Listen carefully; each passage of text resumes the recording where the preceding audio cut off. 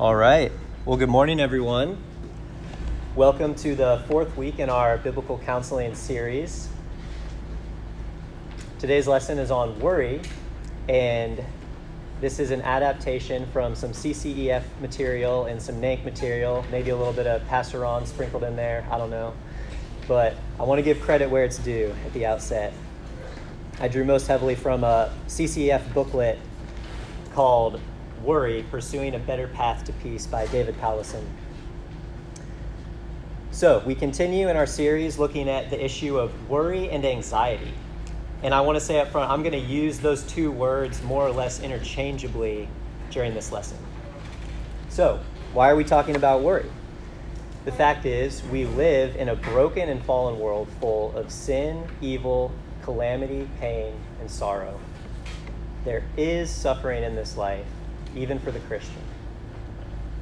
There will be suffering in each of our futures. We are already united to Christ and adopted children of God, but we are not yet completely free from the presence and effects of sin and the fall in this present evil age. And so because of this, the temptation to worry is going to be with us in this life. It's always going to be lurking nearby. Maybe we don't worry, or maybe we worry that we don't have any true friends. Relationships often don't last in this life. Maybe we worry about ever finding a spouse, or if we have a spouse, we worry about their health or their faithfulness. We worry about our kids, health, finances, retirement accounts, reputation, job security, the economy, the direction of the country. The list goes on and on. And before we go further, I wanted to open it up and hear from you guys. What are some other things that we're tempted to worry about, or any areas of temptation that you personally especially see in your own life?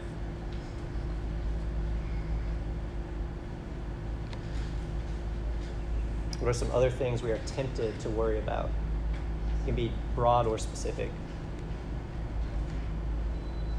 Or elaborate. As a parent, you always worry a little bit for your children. Yeah. Are they learning what they're supposed to learn? Yeah. Are they behaving? Yeah. Are they, growing in? Yeah. Absolutely. Yeah, that's probably my number one area of worry these days.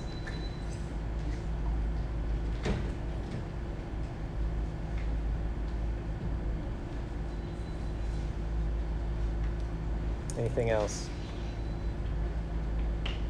Relationships for me is a big one. Just did I say something to offend this person, or how did I handle myself in that social situation? Yeah. Yeah. Yeah, that's good. Absolutely.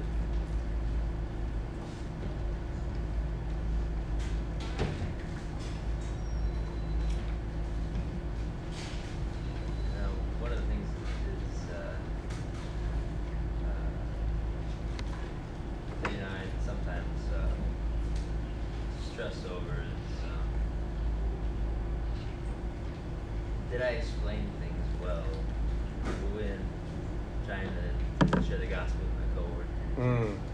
Yeah. Or trying to teach my grandma about elements of the faith, and or teaching my parents, since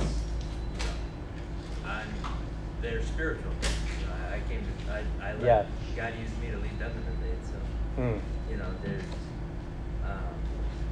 there's a responsibility there.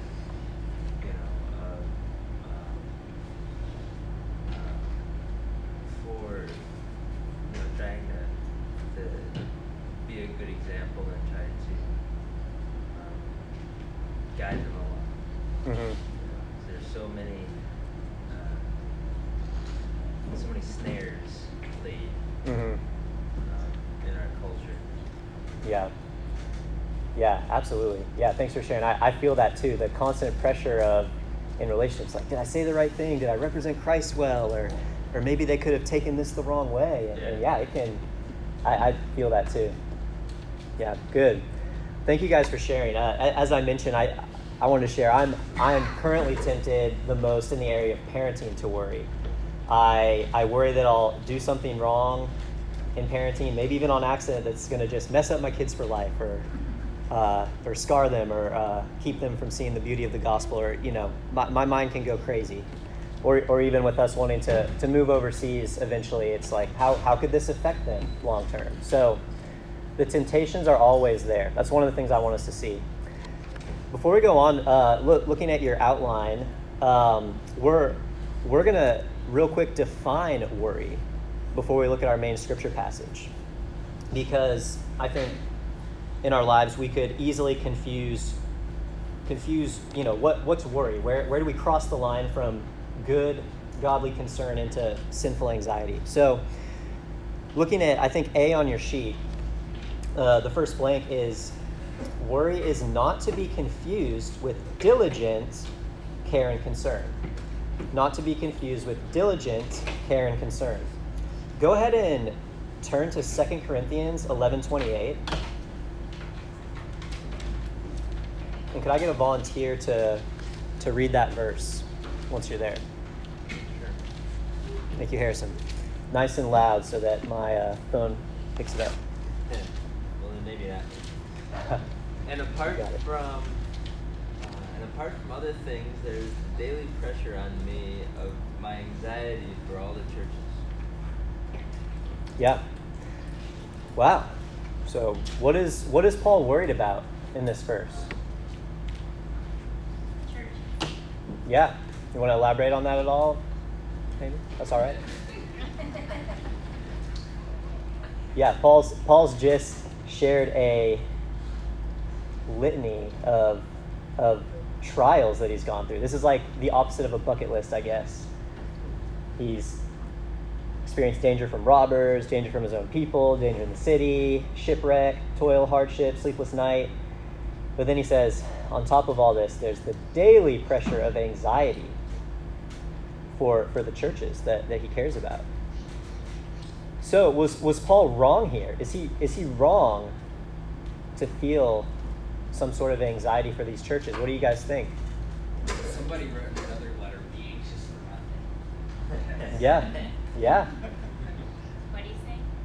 He said, so yeah, Will said that a certain someone, maybe the same guy who wrote 2 Corinthians, also wrote be anxious for nothing. So yeah, how do you guys reconcile that? What do you guys think?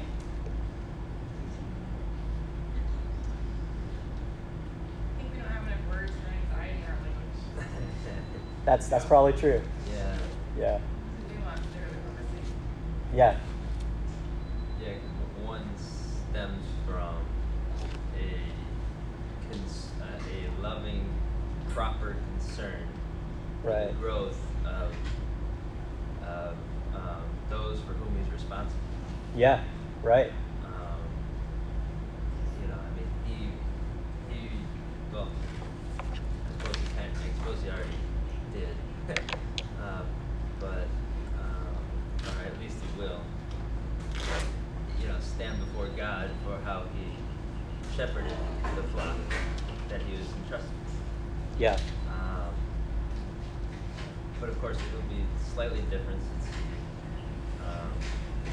wasn't solely devoted to those, churches. Mhm. But there is still responsibility there.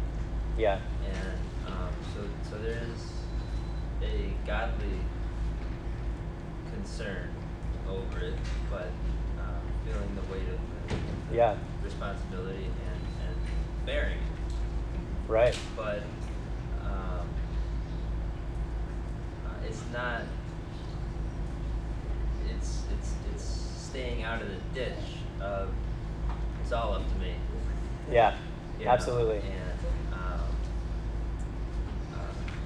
trying to just take it all into your own hands. Yeah. Yeah, that's really good. Thanks for that, Harrison. Yeah, I mean, this is what love does. Love is concerned for the well-being of the people around us, especially the people closest to us. So I think you guys are right. We shouldn't say, "Hey, Paul, chill.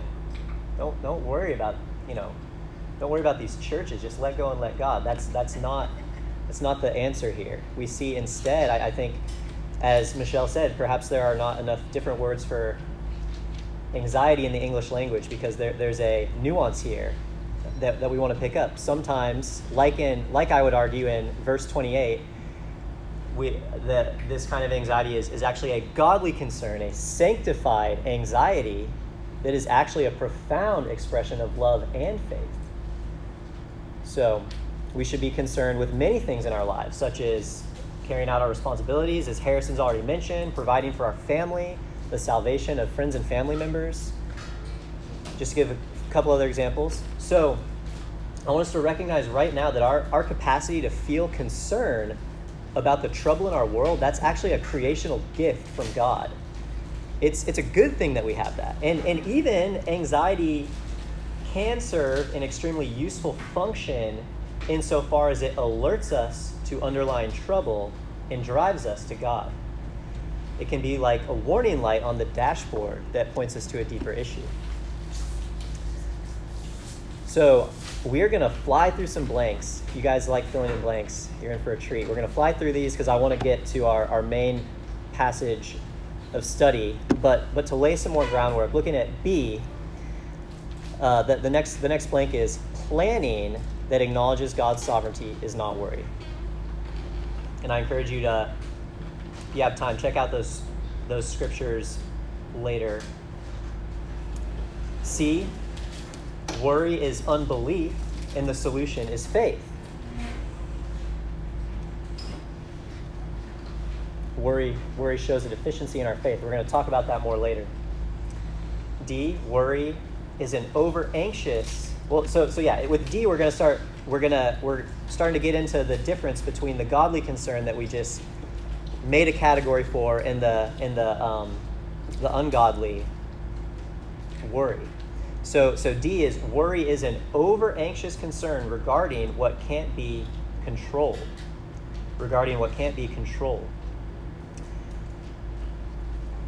And next point, godly concern becomes sinful worry when, I'm about to list 5 things, and godly concern becomes sinful worry when any one of these 5 things happen, I believe. It doesn't have to be all 5, but any one of these 5 things. So number 1, when your thoughts are focused on changing or controlling the future.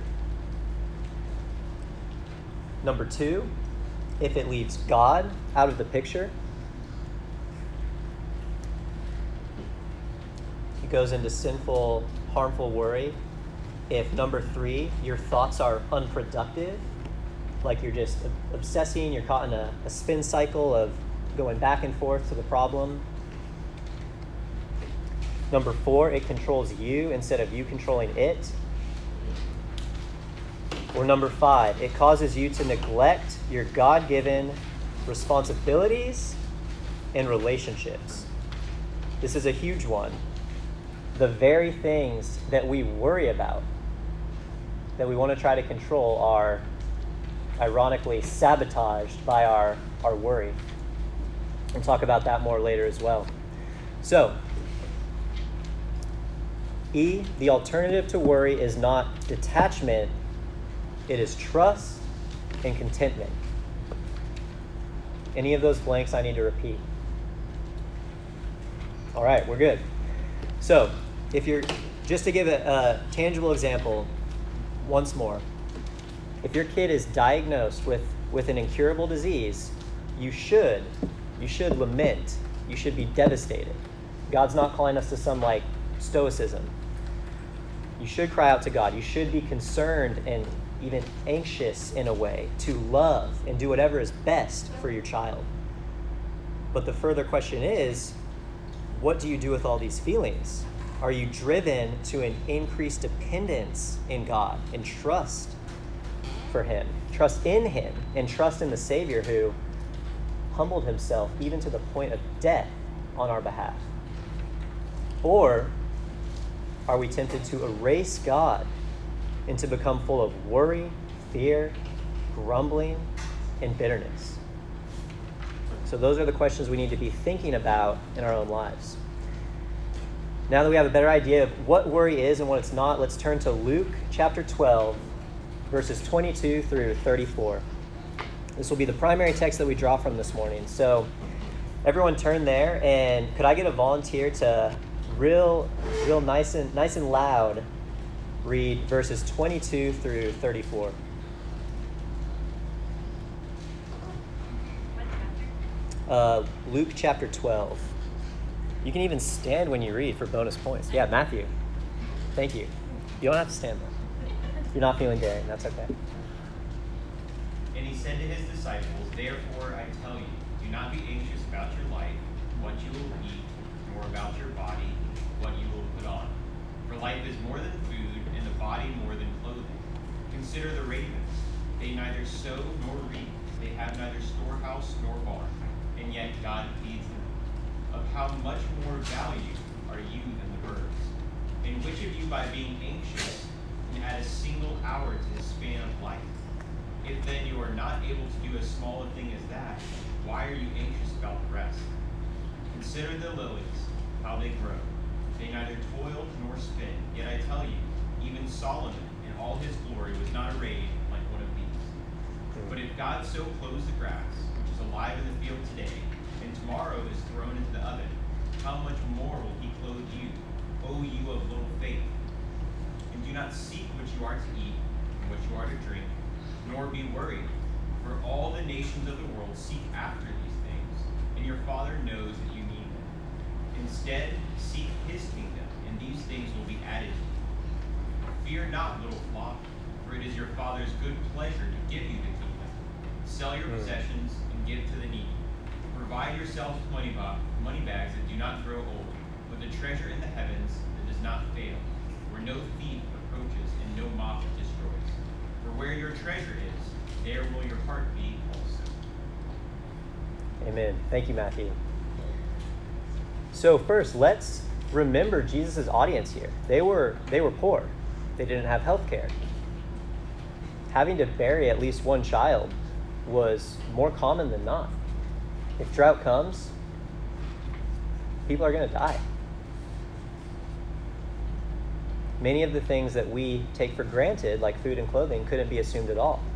And yet, it's humbling to think about that even though we live in an exponentially more prosperous time, we worry about fundamentally the exact same kinds of things often. We're tempted to worry about the same things. It's maybe more in the form of money and possessions at times than literally worrying about our next meal, but I want us to see that it's the exact same kind of thing going on. We're gonna talk about why we worry next. This is important because we are going to be in our lives tempted to point away from ourselves and point to our circumstances. Maybe it's, well, I worry because I haven't been able to pay off my debt. Once I pay off my debt, it's going to be a lot better. Or maybe I worry because this illness runs in my family. If it weren't for it running in my family, I wouldn't have to worry, but it runs in my family, so we could justify our worry in these ways.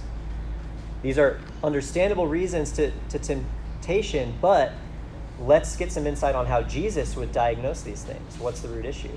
So I want us to actually look at the preceding passage to what we just read in Luke 12, 13 through 21, because this passage, what happens in these verses is what leads Jesus to start discussing worry and anxiety in verses 22 to 34. So who would be willing to, nice and loud, read verses 13 through 21 of Luke 12? Awesome. Thank you. Someone in the crowd said to him, "Teacher, tell my brother to divide the inheritance with me." But he said to him, "Man, who made me a judge or arbitrator over you?" And he said to them, "Take care and be on your guard against all covetousness, for one's life does not consist in the abundance of his possessions." And he told them a parable, saying, "The land of a rich man produced plentifully, and he thought to himself, 'What shall I do?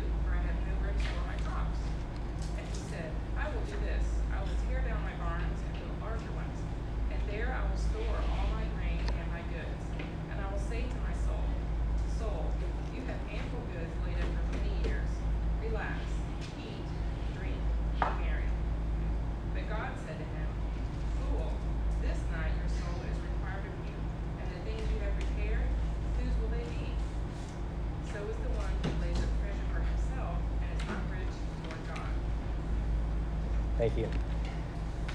This passage kind of makes me laugh because of the translation, man. It's like Jesus is like, come on, man. Makes me think of Joe Biden, but Jesus was not using weird English, I can assure you. Wow, this is being recorded. That could be taken out of context. But so, yeah, I wanna hear from you guys. Before we go on, how do you think this passage might connect to and help illuminate verses 22 through 34? Any thoughts?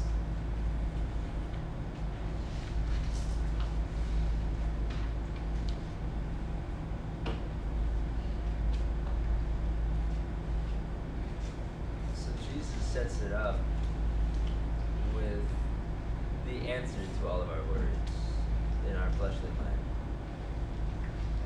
Because we always think that, oh, well, I just had a little more money. Yeah. It'd be great. You know? Mm-hmm. And we don't often think of it being, of like, oh, well, if I was a millionaire, it'd be great. But we just think of, oh, if I had a little more money, Yeah. it'd be great. I'd Definitely. live a little bit. And, Jesus, sets that up, and he said, because, he perfectly knows the heart of man. Mm-hmm. And he says, look, this is what you think is the answer to your concerns, to your worries. But it's not. Mm. You're a fool. And because this is because God warns against this in Deuteronomy 8 when he says, when you will inherit the land, when your fields are abundant and you have all the oil, you have all the wine, you will forget the Lord your God, who gave you the ability to get this thing. And so there's that ever-present temptation, like Genesis 4, where God says to Cain, sin is crouching at the door. Yeah. And, so it's better for us when we more readily recognize our need. Yeah. To not be deceived. Yeah. And that's one of the that's one of the big problems of the pandemic that we've been in, because in the West we're not used to death. Mm-hmm. We've sequestered death into these places out of our mind, out of our not many people have their aging parents living with them. Most of the time they're in nursing homes. We don't really have the problem of infant mortality, except for like up in Appalachia and stuff. Yeah. So it's all of these worries are really sequestered from us. So then we're confronted with death and the overinflated fear of death. Yeah. We don't like it. Yeah. So then we worry, and when people think that you will provide them safety and security, they'll pay through the nose to get it. Mm-hmm. And because they want that security. And, God says that you're a fool to try to look to anything on earth for that security. Yeah. And so it's better to more readily recognize the needs. That way we can go to God, who is the source of all security, since he upholds everything by the power of his might. Mm-hmm. Yeah. Yeah. Well, what you just said made me think of a profound quote. I hope I don't butcher it, but I think it's, he is no fool who gives what he cannot keep to gain what he cannot lose. The main connection that I want to draw out here, though, is the connection that Jesus is making between greed and covetousness and worry. So in verse 15, the guy says, hey, make my brother divide the inheritance. Jesus is like, come on, man. He tells a parable about a fool who stored up wealth for himself but was not rich toward God. And then right after that, he starts talking about worry and trust our call to seek first his kingdom and to trust our heavenly Father. So that's one of the main connections I want us to see. And this shows that Jesus is pointing to something inside of us that's the problem. In this instance, it's the man's greed. He doesn't explain our worries by pointing to the uncertainty of life. Instead, he says in verse 15, basically, guard yourself from every form of greed. And then in verse 22, he's basically, again, warning against a kind of anxious greed. The crowds, they want something. They want food and clothing. They know they might not get it. It's not necessarily guaranteed. And so they worry. We can think about it like this. When you shake a bottle of Coke, what comes out? Yes. I wouldn't know because I just gave up soda. But yes, I believe you. Coke. In the same way, when uncertainties and sufferings of this life shake a Christian, what comes out?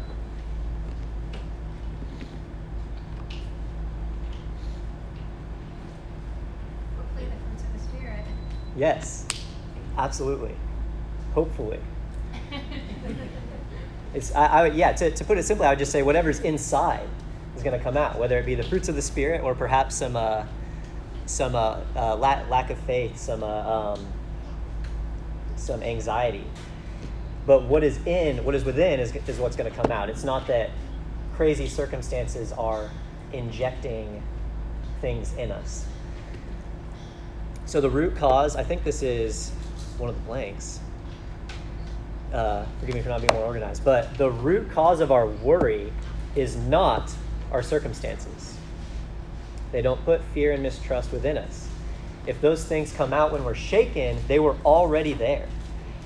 This might sound discouraging, but I actually want us to find hope in this, because if the root of our worries was uncertainty and trials that could come our way, then we would be destined to always and forever live in anxious worry, because this life is inherently uncertain. We're not yet living in the new heavens and the new earth. There's no escaping this in this life. But on the other hand, if our worry comes from within, then by God's grace, we may take our eyes off of all the uncertainties and the things that we desperately try to grasp onto. And instead we can fix our eyes on our sovereign, good Heavenly Father. So why do we worry? The next blank. We worry when our faith is weak. Losing sight of our loving Father causes worry, greed, and closed-handedness with what we have or want. And this chokes out our trust in Him. Jesus says in verse 28, "O you of little faith." Wavering faith leads to worry. Now, here's another reason we worry. The next blank. We worry out of a desire to control the uncontrollable. We worry out of a desire to control the uncontrollable. Look with me at verse 25.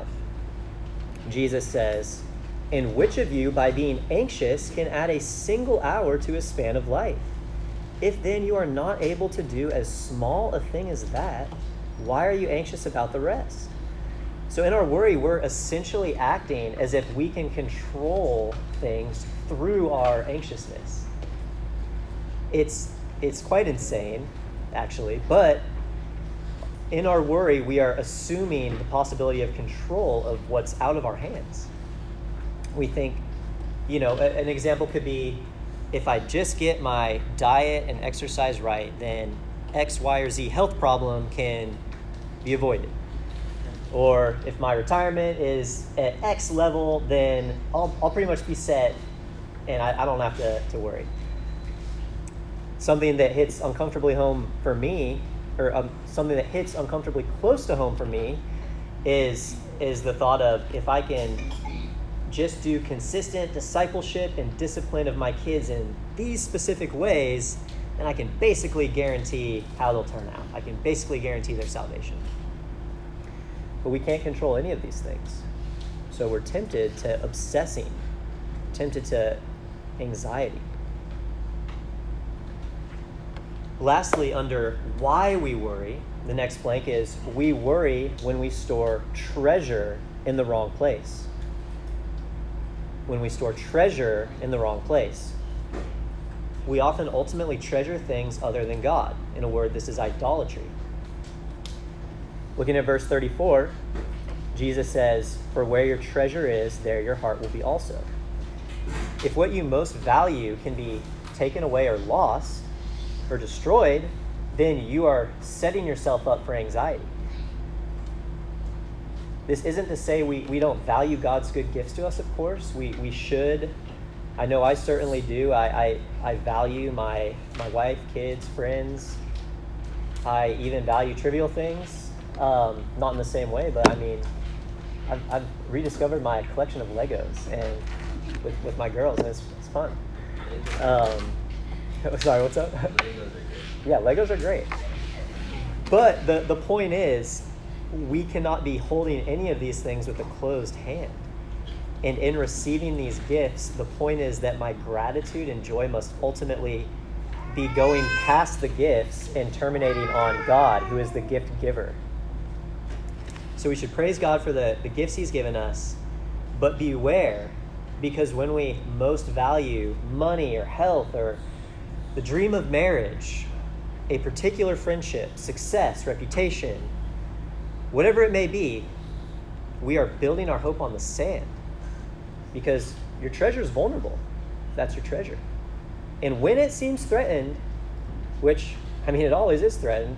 Any of those things would always be threatened when you really think about it. You could be gripped with uncontrollable fear. So let us ultimately treasure Christ. Let us treasure him, the benefits of our union with him, because these are irrevocable and immovable. This is the only sure hope we can have. So that is our ultimate treasure for the Christian. Our ultimate treasure and rock solid hope should be, in the words of, I think this is the New City Catechism question 1, but our one hope in both life and death is that we belong, both body and soul, in both life and death, to God and to our Savior, Jesus Christ. So I think I included the diagnostic questions on your outlines, but here's some things to think about. Where do you store your treasure?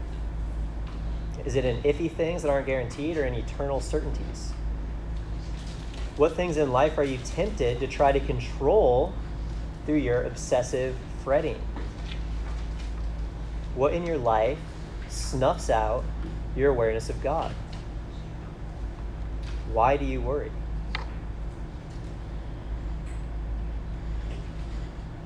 Does anyone have any thoughts or reflections at this point? I'd love to pause and hear, if so.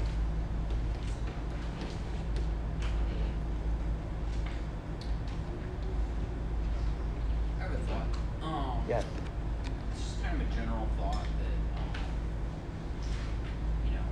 there's a DSM diagnosis, generalized anxiety disorder, and really anxiety is the basis for most of the psychological disorders, anxiety and depression.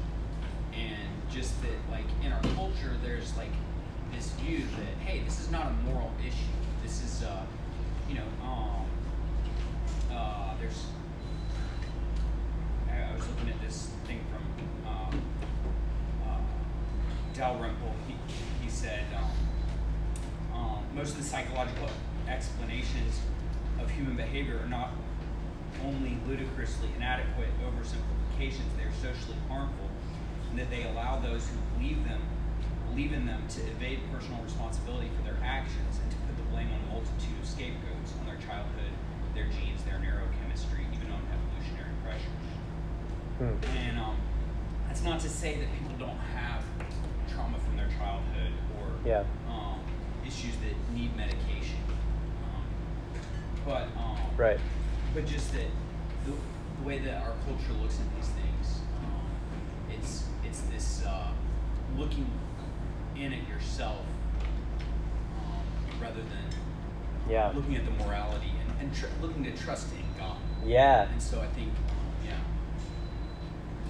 even with some Christian psychologists, but I think it is important to, in this area, to see Christian help. Secular. Yeah, thank you. That's good. Was that Timothy Dalrymple who said that? Theodore Dalrymple. Oh, okay. You saw that last night. Dalrymple.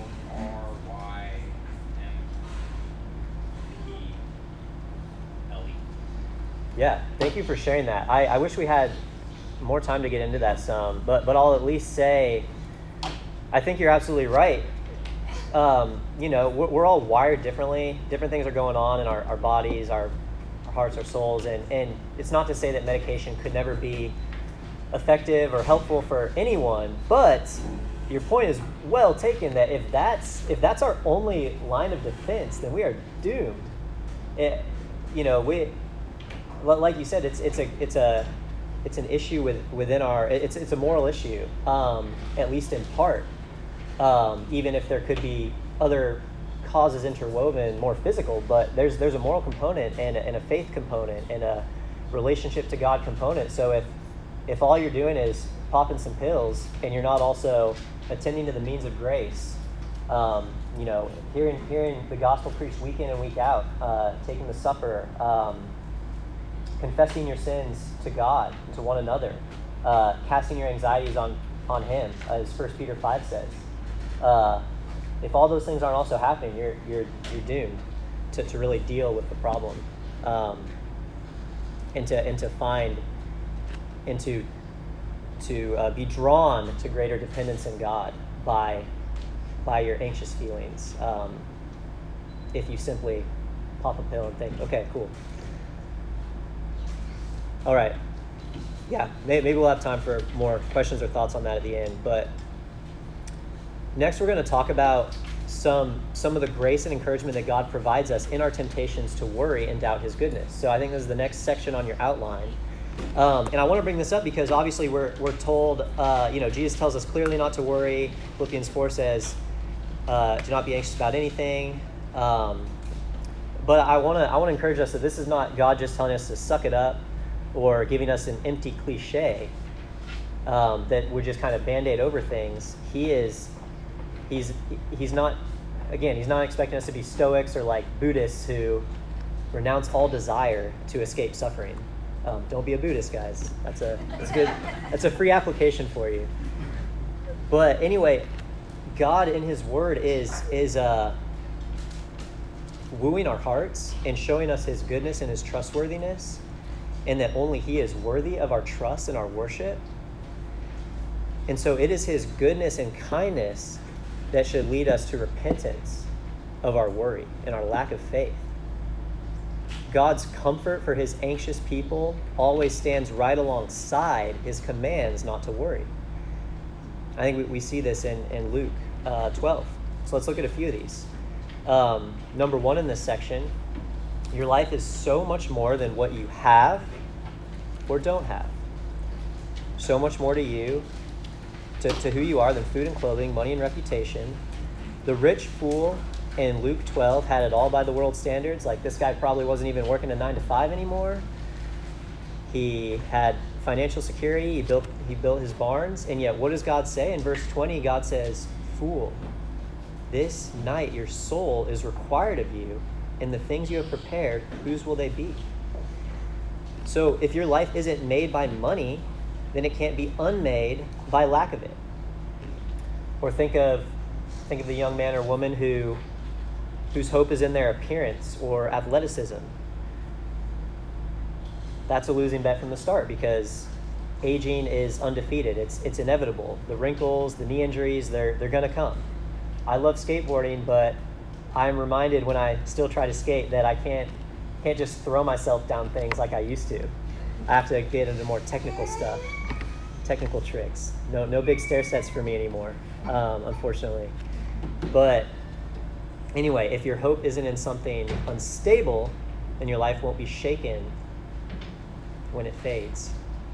So yeah, again, our Lord says in verse 23, "For life is more than food, and the body more than clothing." Your life is more than whatever you worry about. Number 2 in this section, Jesus tells us to look around at the world. Look with me at verse 24. Jesus says, "Consider the ravens. They neither sow nor reap.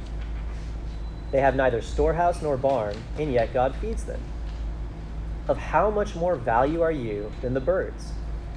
So he's arguing from lesser to greater. If God takes care of the ravens, who this was even an unclean bird according to Old Testament law. They were scavengers and basically thieves in the food they get. If God's even taking care of this unclean species of bird that, they don't have grocery stores, they live in the moment and are still taken care of, how much more can you trust God to take care of you as his beloved child, as part of the body of Christ? Number 3, what can you actually accomplish by worrying? Verse 25, Jesus asks, "Which of you by being anxious can add a single hour to his span of life? If then you are not able to do as small a thing as that, why are you anxious about the rest?" So he's saying worry accomplishes nothing. Why worry? Next, let's remember that our Father knows what we need. Our Father knows what we need. Could somebody please read... Actually, I'll read verse 29, and then I'll have someone else read the following. But so look with me at verse 29. It says, "And do not seek what you are to eat and what you are to drink, nor be worried." The word for worry here is actually even stronger than feeling anxious. It means to be obsessed and preoccupied. And so how many times are we preoccupied with things where our minds keep going back to the same place over and over? Now, could I have somebody read verses 30 and 31 for me? See what else Jesus says?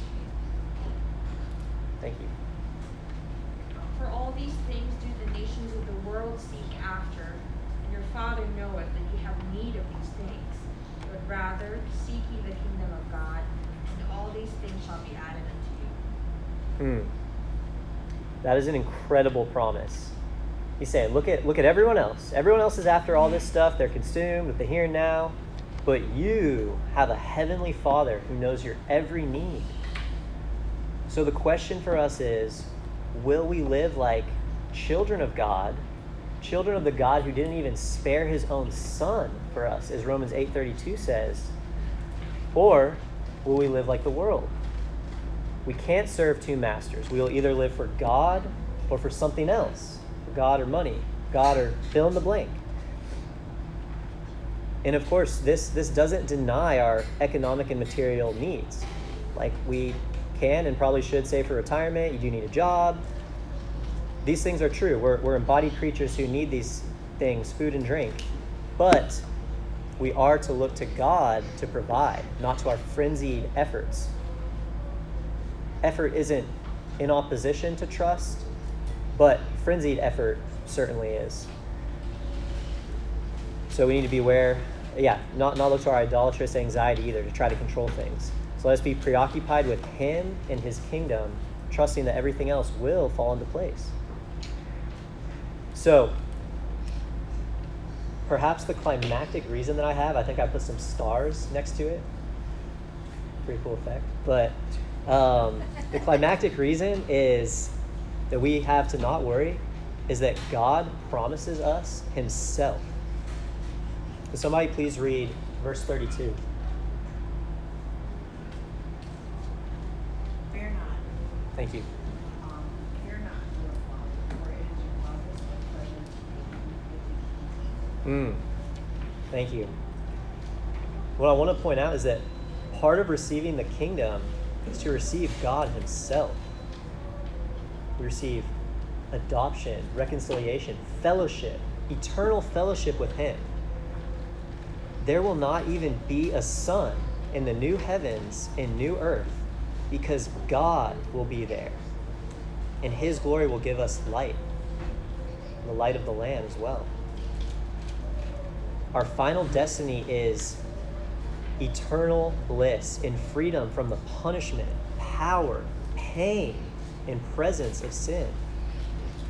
Complete deliverance from the sufferings of this present time.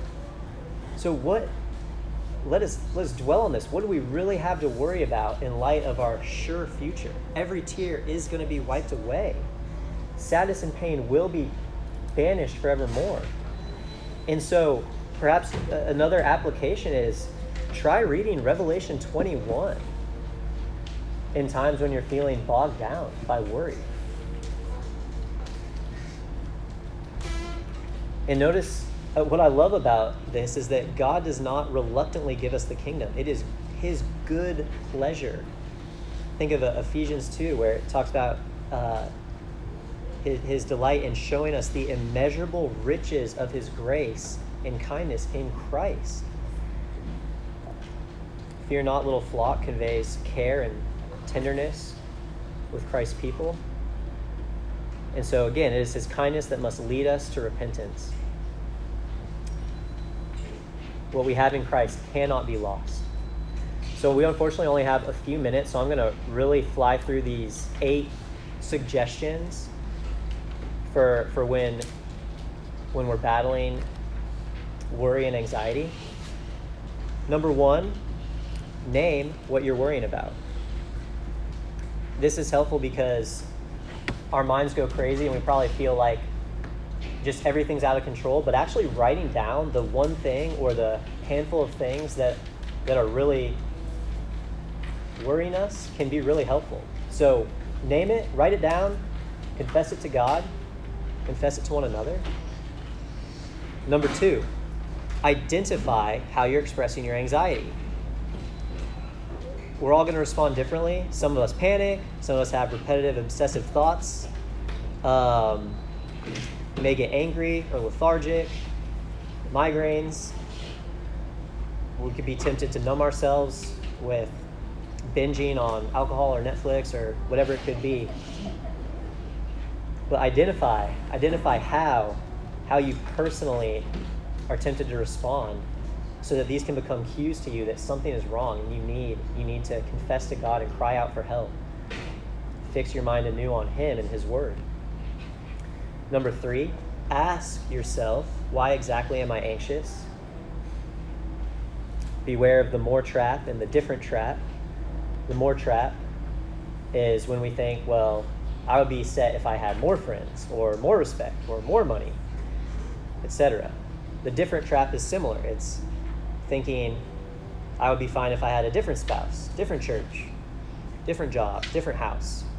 Beware of these things. I mean, I guess it's also not to say that there might not be a need for something like a different church. Like if your church is clearly teaching heresy or something, that's not the application. But don't assume that the grass is always greener. Basically, number 4, meditate on whatever gospel promise most speaks to you in the midst of that specific worry. For something I think I find myself returning to is just meditating on how fleeting this life is, that I'm going to die and I can't take anything with me. That actually really helps me. And it helps me remember that my true and ultimate hope is my ultimate hope, my inheritance, my salvation. These are secure and they're also not found in this life. And second to last one is go to your Father. 1 Peter 5:7 says, cast your anxieties on God, for he cares for you. Confess your faithlessness, confess your misplaced hope. Go to him in prayer. And finally, I think this is one of the most helpful ones, but be faithful to what God has... Oh, sorry, this is not second to last. I forgot about my final 2 that I added. But anyway, number 6, or whatever letter that is. Be faithful. The one with Matthew 6:34. Be faithful to what God has called you to today.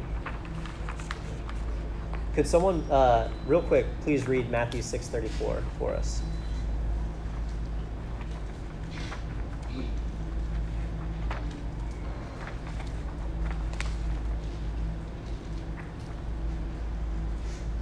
I have Will Parker read. Oh, what? Okay. Therefore, do not be anxious about tomorrow, for tomorrow will be anxious for itself. Sufficient for the day is its own trouble. Yeah. Give yourself to today's trouble, so to speak. Leave tomorrow's uncertainties to your Heavenly Father. So, example from my life, I'm freaking out, or I'm worried about my kids. I have to realize I can't do anything to guarantee how they turn out, guarantee their salvation. I need to give those things to God. But, of course, that's not to say there's not a whole host of things that I can do in this very moment or this very day to love and shepherd them. I can listen to them, spend time with them, read with them, lead family worship, give them my attention, get off my phone, pray for them, encourage them, discipline them as necessary. So that's empowering to think of all that. So we got enough to worry about in being faithful just today. So let us give everything else to God. We are not in control. We do not. It is awful when our worrying causes us today to neglect the very ways that we are called to be faithful and to love those around us. We don't have time to do these final, I'll give you the blanks. Second to last is share your burdens with other believers. And finally, speak the truth in love. Which in Ephesians, that's more saying, it's not saying don't lie. It's saying it's a call to confessing the truth of our Christian faith rightly. It's a call to professing gospel truth. So we build each other up when we speak gospel truth to one another, and I want to encourage us to do that. Be on the lookout for opportunities. So, you know what? We have time. If there's just maybe one closing thought or question, we have time for one. Anybody? I just want to share one of my favorite verses that really ministered to me in a situation like this, and it's Psalm 55:22, and it says, "Cast your burden on the Lord, and He will sustain you. He will never permit the righteous to be moved." Wow. That one always really comforted me. Did you say Psalm 55:22? Okay, awesome. Thank you. And the dovetail to that is 1 Peter 5, verses 6 and 7. It says, "Humble yourselves under the mighty hand of God, that He may exalt you at the proper time." And then verse 7 is casting all your anxieties on Him because He cares for you. Amen. Perfect way to end. Let me pray for us, and y'all are dismissed. Father, we need you. We are weak. We are prone to worry. We are prone to fix our eyes on other things. Prone to idolatry, to wandering. Help us, Lord. Please help us to meditate on your word, your promises, your character. Let us fix our eyes on you. And I pray that even that we would be quick to share our burdens with one another, to when things worry us, to share it with a brother or sister in Christ, and to confess it to you, and that we would find grace through these things, that you would help us to honor you with our inner lives, help us to honor you with our inner thoughts, because you alone are worthy. We pray this all in Christ's name. Amen. Thank you, guys. You are dismissed.